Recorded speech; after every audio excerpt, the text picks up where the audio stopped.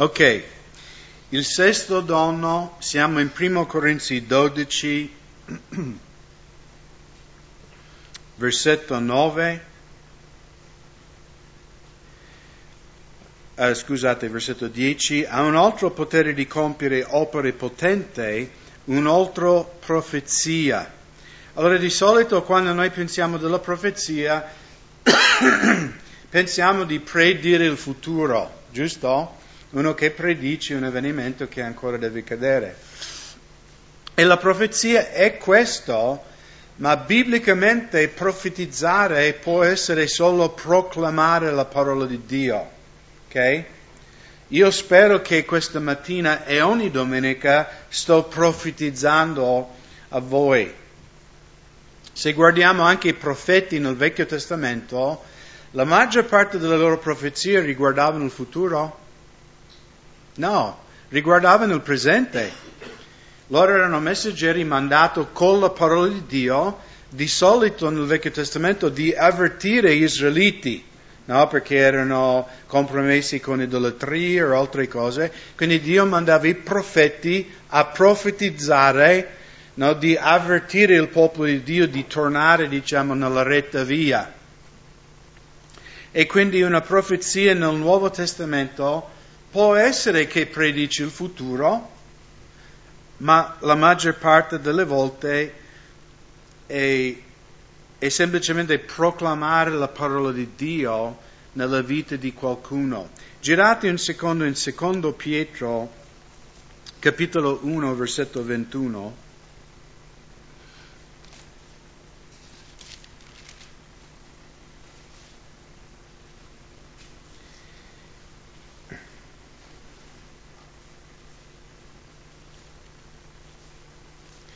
Secondo Pietro, capitolo 1,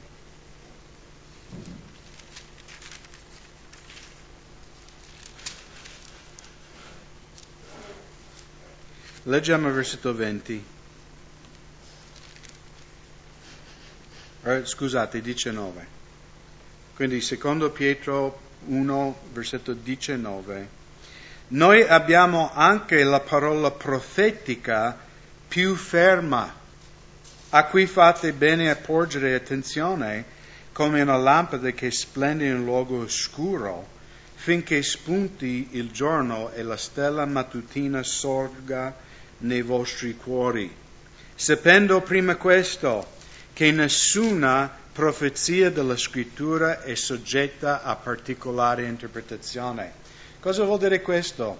Che quello che tu leggi nella Bibbia, suo significato chiaro, quello è il significato. Non ci sono doppio significati. Nessuna profezia, infatti, è mai proceduta da volontà di uomo, ma santi uomini di Dio hanno parlato perché spinti dallo Spirito Santo.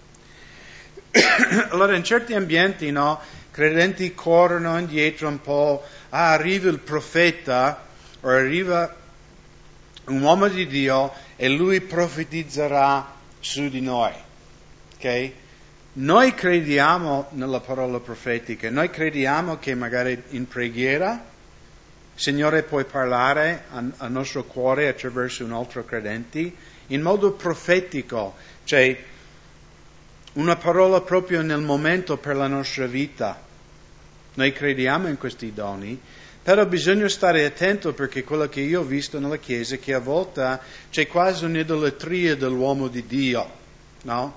E cosa voglio dire con questo? Che magari viene un fratello da fuori, un evangelista o un pastore, e tutti corrono perché vogliono che lui predice il loro futuro, no? Si mettono in fila, il fratello, l'unto di Dio profetizzerà sulla mia vita, e di nuovo, può essere che Dio userà un uomo di Dio di parlare nella tua vita spiritualmente.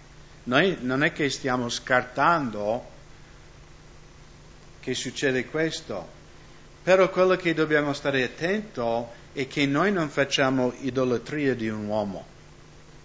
Perché Pietro qui dice che noi abbiamo una parola profetica sicura. E cos'è? È questo, la Bibbia.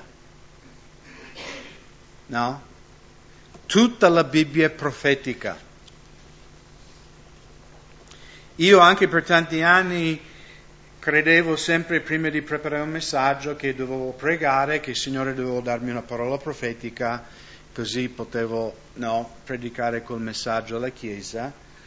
E non dico che il Signore non mi dava a volte, no, anzi io dico ogni volta il Signore mi dava una parola profetica. E sapete perché? Perché tutta la Bibbia è profetica. Tutta la parola di Dio è profetica, sempre. E io sono arrivato alla conclusione che io potrei predicarvi qualunque passo di scrittura in qualunque giorno e quello è profetico. Perché la parola di Dio è profetico. E questo posso assicurarvi, che se tu come credente hai una vita intima con il Signore, cioè che ogni giorno tu prendi dei momenti in preghiera nella parola di Dio, io vi assicuro al 100% che lo Spirito Santo vi parlerà profeticamente. Se tu leggi la parola di Dio, cioè ogni giorno, vedrai come il Signore ti parlerà anche di situazioni che tu stai vivendo, no? E poi dei passi più impensabili. Lo Spirito Santo ti parlerà profeticamente. Dall'altro canto, Dio parla profeticamente anche attraverso altri credenti. Io posso dire tante volte nella vita di me e Silvana, quando il Signore ha mandato un fratello o una sorella a darci una parola profetica, no? Però voglio anche dire questo: la parola profetica deve solo confermare quello che lo Spirito Santo già sta parlando al tuo cuore. Ok? Noi non prendiamo profezie di persone e poi cambiare tutta la nostra vita radicalmente, no? Perché io sono credente da 35 anni e purtroppo devo dirvi che ne ho visto di cotto e di crudo. Io ho visto persone che magari è arrivato un personaggio, tu devi sposarti con lei, no? Questi tipi di profezie, no? O tu devi cambiare lavoro, tu devi fare... E ho visto persone fare cambiamenti radicali nella loro vita basato sulla parola di una persona che non li conosce neanche, perché il Signore mi ha parlato. Facciamo attenzione, perché a volte ci sono anche false profezie. Nella mia vita io ho visto che quando Dio mi mandava un fratello o una sorella per darmi una parola profetica, era solo una conferma di quello che il Signore già stava mostrando a me e Silvana. Era solo come il Signore dice, vedi Craig, ti sto parlando, no? Ti ho parlato in preghiera, ti ho parlato attraverso la parola, ti ho parlato attraverso quel camion che ti era passato davanti e dicevo, fai questo. E adesso ho mandato anche questo fratello per confermare quella parola, no? Che ti sto parlando già da tanto tempo. In 1 Corinzi 14,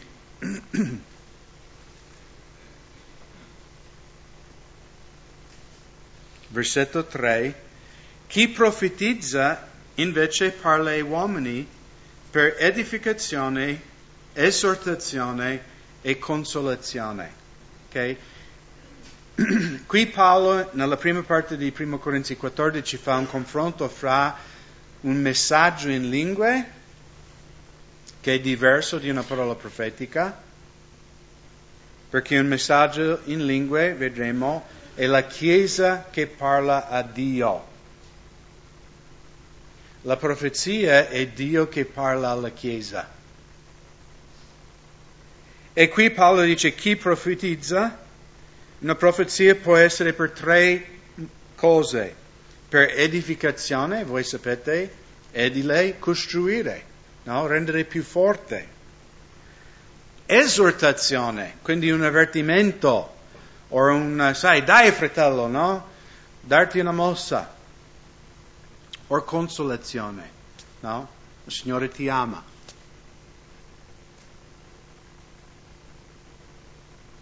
E raramente credo che Dio ci dà una profezia che è tipo una condanna, no, una maledizione, perché succedono anche queste cose, no? Persone profetizzano, maledizione, eccetera. Ma qui Paolo dice che chi profetizza o sarà edificante, o sarà esortive, o sarà di consolazione.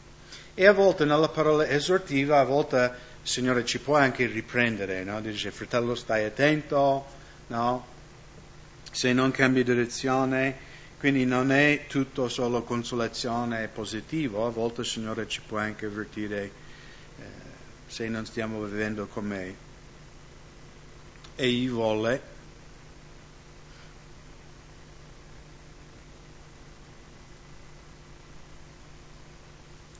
Allora voglio solo darvi, girate in Luca capitolo 2, un po' di consiglio come dare. Se tu senti che il Signore ti ha dato una parola per un altro fratello o un'altra sorella,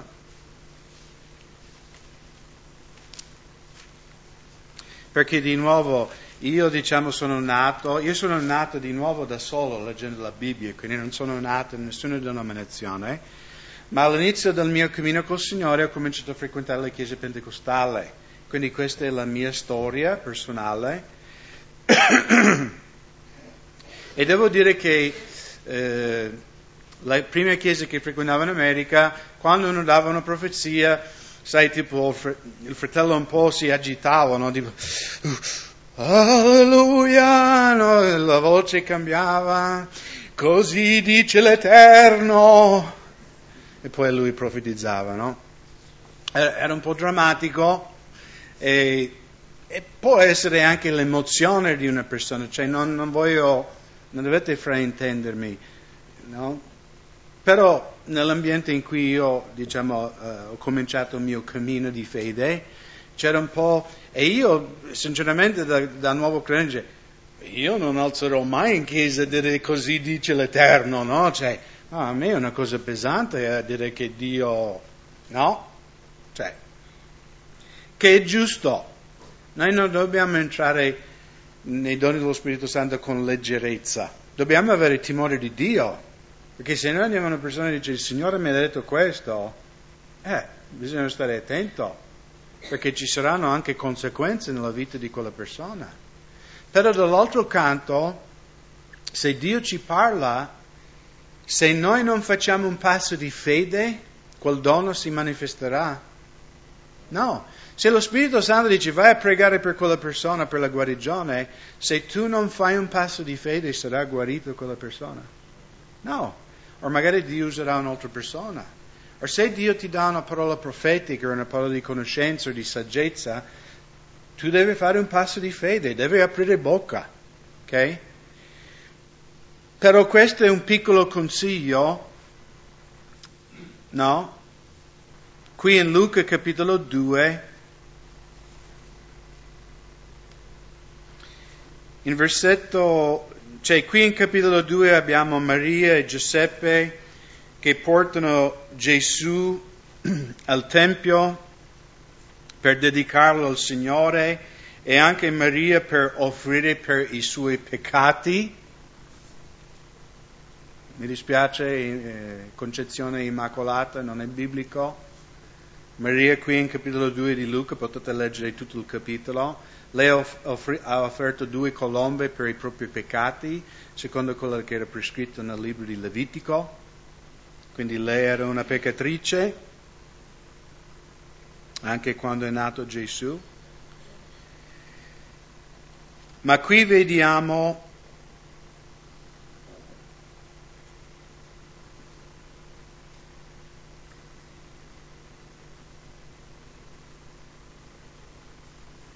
che i pastori vengano da Maria e Giuseppe e raccontano a Giuseppe e Maria, no, questa testimonianza del messaggio che hanno ricevuto dagli angeli. Versetto 13, ad un tratto si unì all'angelo in moltitudine dell'esercito celeste che lodava Dio, dicendo gloria a Dio in un luogo altissimo, pace in terra, benevolenza verso gli uomini. E avviene che quando gli angeli si allontanarono, da loro per ritornare in cielo, i pastori dissero tra di loro: andiamo fino a Betlemme per vedere ciò che è venuto e che il Signore ci ha fatto conoscere. Andarono quindi in fretta e trovarono Maria e Giuseppe il bambino che giaceva nella mangiatoia. Dopo averlo visto, divulgarono quanto era stato loro detto a proposito di quel bambino, e tutti coloro che li udirono si meravigliarono delle cose raccontate loro dai pastori. E Maria custodiva tutte queste parole, meditandole in cuor suo. Quindi se qualcuno viene e ci dà una parola profetica, come dobbiamo riceverlo? Come Maria. Non devi vendere casa tua o licenziarti nel tuo lavoro o sposarti con la sorella Tiziana. No? Dobbiamo dire, ok, mediterò su questa cosa, valuterò, no, se questo combacia con quello che il Signore già mi sta parlando. Magari parlerò col pastore e altri fratelli che sono maturi nella fede per valutare questa cosa. Quindi come Maria, non fare cambiamenti radicali nella vita. Dici, ok, se questo è da parte di Dio, io pregherò su questo, lo valuterò. E se è da parte di Dio, allora il Signore confermerà. Quindi questo è il modo di ricevere una profezia. Come dare una profezia? Ok, innanzitutto tu non devi cambiare voce, tremare e dire così dice l'Eterno, no? Tu puoi semplicemente andare da un fratello o una sorella e dire: fratello o sorella, io stavo pregando per te e mentre pregavo per te sentivo che il Signore mi ha dato questo passo. Tu mi puoi confermare se questo è da parte di Dio o no? Comprendete? Così anche non ti esponi come falso profeta, perché... Ma nel senso tu puoi... Perché io capisco quando uno è nuovo nella fede è timoroso, ed è giusto essere timoroso, no? Di andare in una persona e dire: il Signore mi ha parlato. Però puoi semplicemente andare là e dice: io stavo pregando per te e sentivo questa cosa, o il Signore mi ha dato questo versetto. Tu trovi un riscontro, no? In questo quello che ti sto dicendo? E io ho visto nella mia vita che la maggior parte delle volte, anzi quasi sempre, le persone mi dicevano: no, veramente questa è dalla parte di Dio. Perché magari io stavo pregando, stavo chiedendo al Signore cosa devo fare, e tu sei arrivato, non sapevi niente della situazione e mi hai dato questo passo della parola di Dio, che è proprio una risposta da parte di Dio. No? Però non devi alzare la voce e dire così dice l'Eterno, eccetera, eccetera. E poi se tu magari condividi questa parola con qualcuno, allora dice: no, hai sbagliato completamente, non è proprio da Dio quello che hai detto, allora puoi metterlo in tasca come un passo falso, o magari devi pregare di più, no? su quello che hai detto. Ok? Allora il settimo dono, discernimento di spiriti. Atti capitolo 16.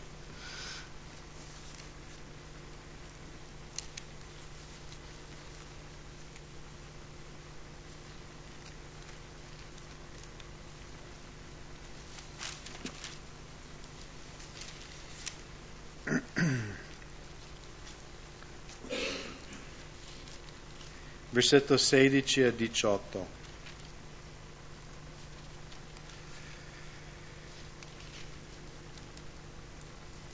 Ora avviene che mentre andavano al luogo della preghiera ci viene incontro una giovane serva che aveva un spirito di divinazione, che facendole novina procurava molto guadagno al suo padrone.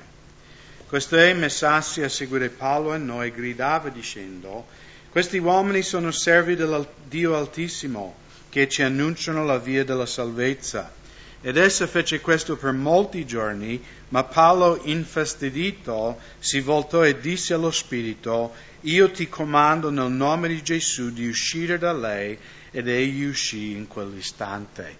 Quindi il dono di discernimento di spirito viene manifestato qui. Non tutti qui nella folla capivano che questa donna era posseduta, ma Paolo per lo Spirito Santo comprendeva che questa indovinella aveva questo dono profetico, diciamo per Satana, e quindi Paolo ha potuto affrontare questo spirito, ha preso autorità nel nome di Gesù e scacciò questo spirito. Però il dono di discernimento di spiriti non è solo per discernere demoni, è anche per discernere cosa è nel cuore di un uomo. Ok, girate in Luca capitolo 6.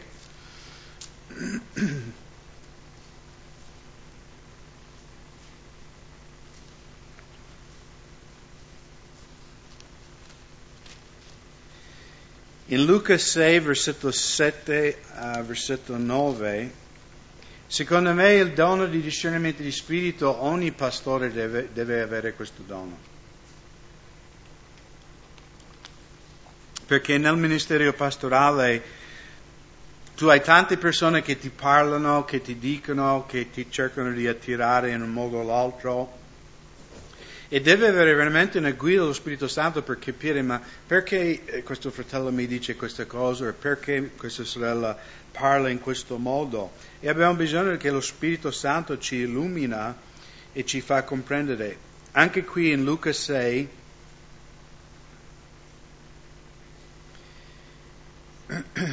e i farisei scribi stavano osservando se lo avrebbe guarito di sabato per poi accusarlo. Ma egli conosceva i loro pensieri e disse all'uomo della mano secca, alzati e mettiti qui in mezzo. Egli si alzò in piedi. Quindi Gesù disse allora, io vi domando, è lecito nel giorno di sabato fare del bene o del male? Salvare una persona o ucciderla? E volgendo lo sguardo intorno su tutti loro, disse a quell'uomo, stendi la tua mano, ed egli lo fece e la sua mano fu resa sana come altri.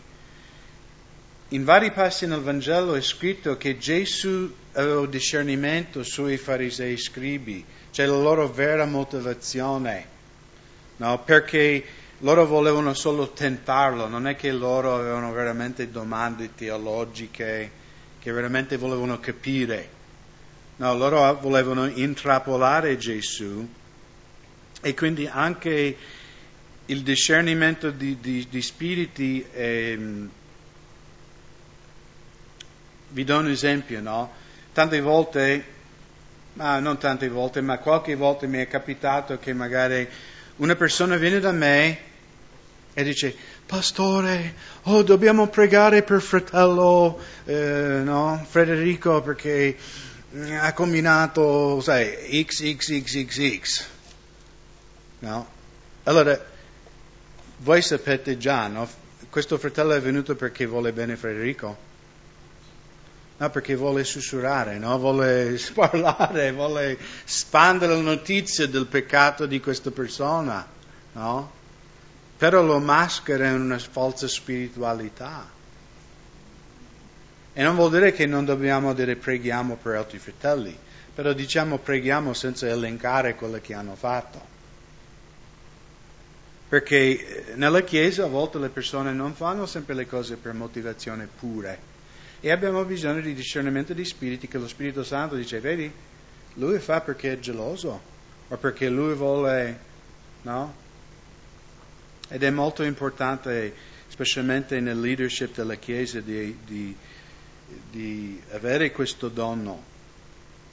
In Matteo 16,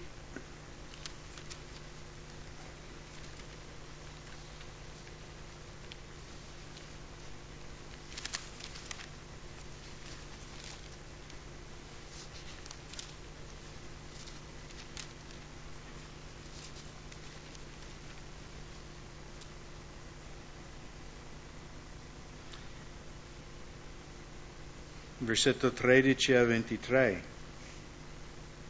Poi Gesù, giunto dalla parte di Cesarea di Filippo, domandò ai suoi discepoli chi dicono che gli uomini Chi dicono gli uomini che io il figlio dell'uomo sia? Ed essi dissero, alcuni Giovanni Battista, altri Elia, altri Geremia, o uno dei profeti.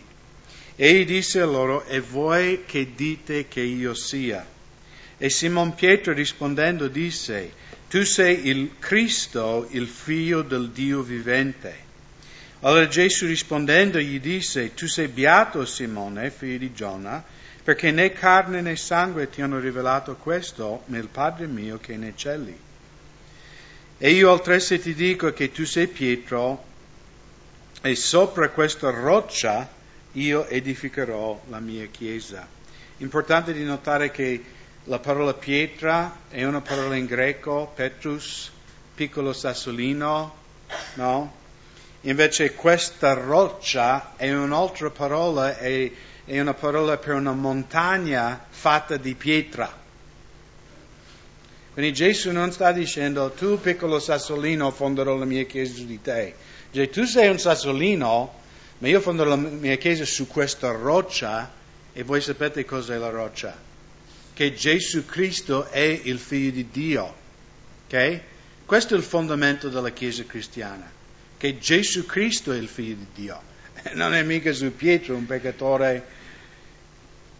pescatore peccatore.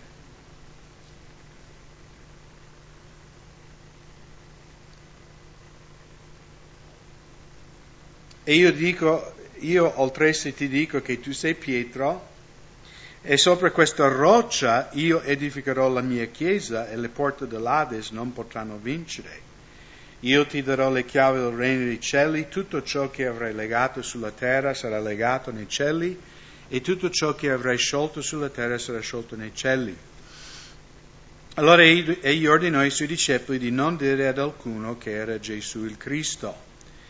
Da quel momento Gesù comincia a dichiarare ai suoi discepoli che era necessario per lui andare a Gerusalemme, soffrire molte cose da parte degli anziani, dei capi dei sacerdoti e dei scribi, essere ucciso e risuscitare il terzo giorno.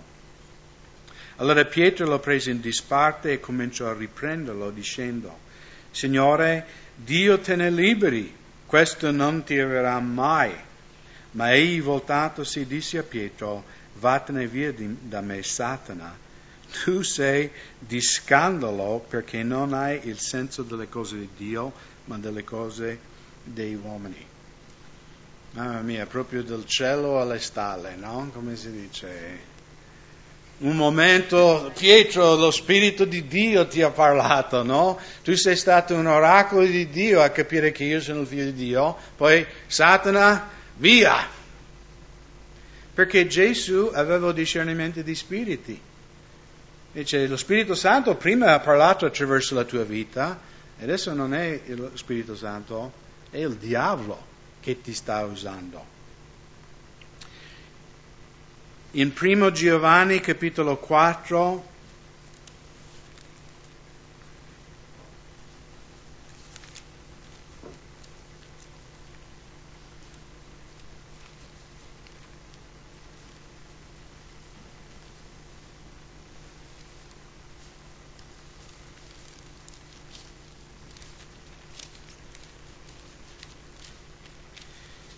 Primo Giovanni 4, versetto 1 a versetto 6.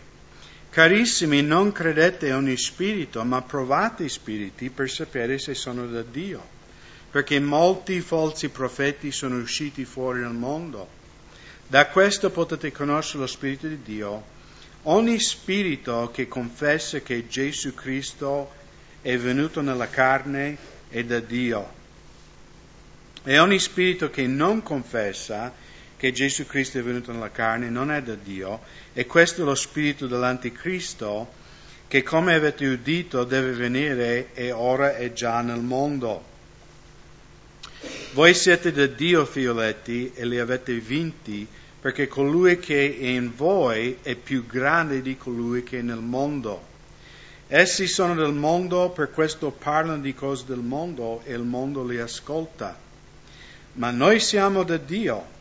Chi conosce Dio ci ascolta, chi non è da Dio non ci ascolta. Da questo riconosciamo lo spirito della verità e lo spirito dell'errore.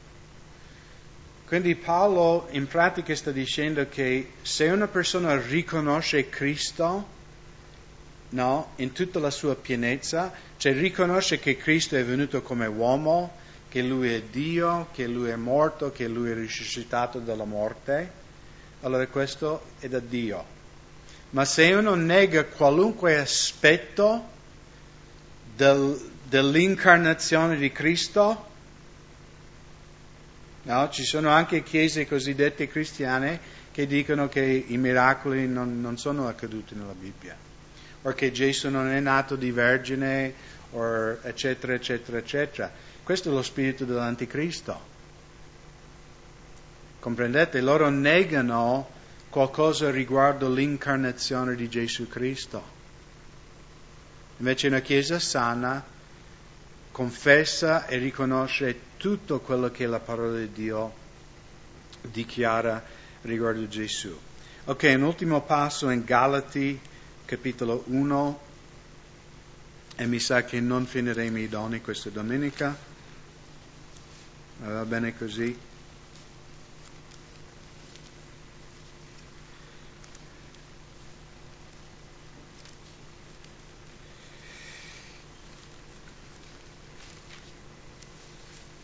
In Galati Paolo insegna che noi possiamo discernere i spiriti anche per dottrina. Quindi possiamo confrontare la parola di Dio e una falsa dottrina e sapere che quella dottrina non viene da Dio ma viene dal diavolo. Qui in Galati capitolo 1, versetto 8 e 9. Ma anche se noi o un angelo del cielo vi predicasse un Vangelo diverso da quello che vi abbiamo annunziato, sia maledetto. Come abbiamo già detto, ora lo dico di nuovo, se qualcuno vi predica un altro Vangelo diverso da quello che avete ricevuto, sia maledetto. Cioè Paolo dice una cosa molto radicale, lui dice anche se io vengo da voi, chi ha predicato il Vangelo per primo ai Galati? Lui ha fondato quella chiesa. Lui ha annunciato il messaggio del Vangelo, loro si sono convertiti al Signore. Ma lui dice, anche se io vengo con un altro Vangelo, diverso di quello che c'è nella parola di Dio, anche io sia maledetto. O anche un angelo. No? Ci sono anche oggi chiese che loro dicono, guarda, è una manifestazione soprannaturale, perciò per forza deve essere di Dio. Non è così. Sapete, il diavolo può dare anche segni bugiarde. Il diavolo può fare miracoli. Sì. Ma sono miracoli per ingannare. Abbiamo già visto all'inizio di questo studio in Giovanni 14, Gesù parlando dello Spirito Santo, il Consolatore, ha detto, egli mi glorificherà. Quindi se una persona viene guarito e dà la gloria a Padre Pio, o dà la gloria alla Madonna di Medjugorje, questo viene da Satana. Okay? E so che sto dicendo una cosa molto radicale qui in Italia, ma la parola di Dio lo dice. Perché è un altro Vangelo e sia maledetto. Gesù sarà sempre glorificato se una cosa viene dallo Spirito Santo. Se una persona viene guarita e dice, è stato Gesù. Gesù mi ha salvato, Gesù mi ha guarito, allora quello è da Dio. Ma se uno dice, ho fatto un pellegrinaggio e la cosa ha pianto, ho toccato l'acqua santa, perché Gesù è glorificato in questo? No, quel stato è glorificato, quel luogo è glorificato. E poi noi sappiamo che è anche in big business, no? Fanno milioni, non migliaia, su queste cose.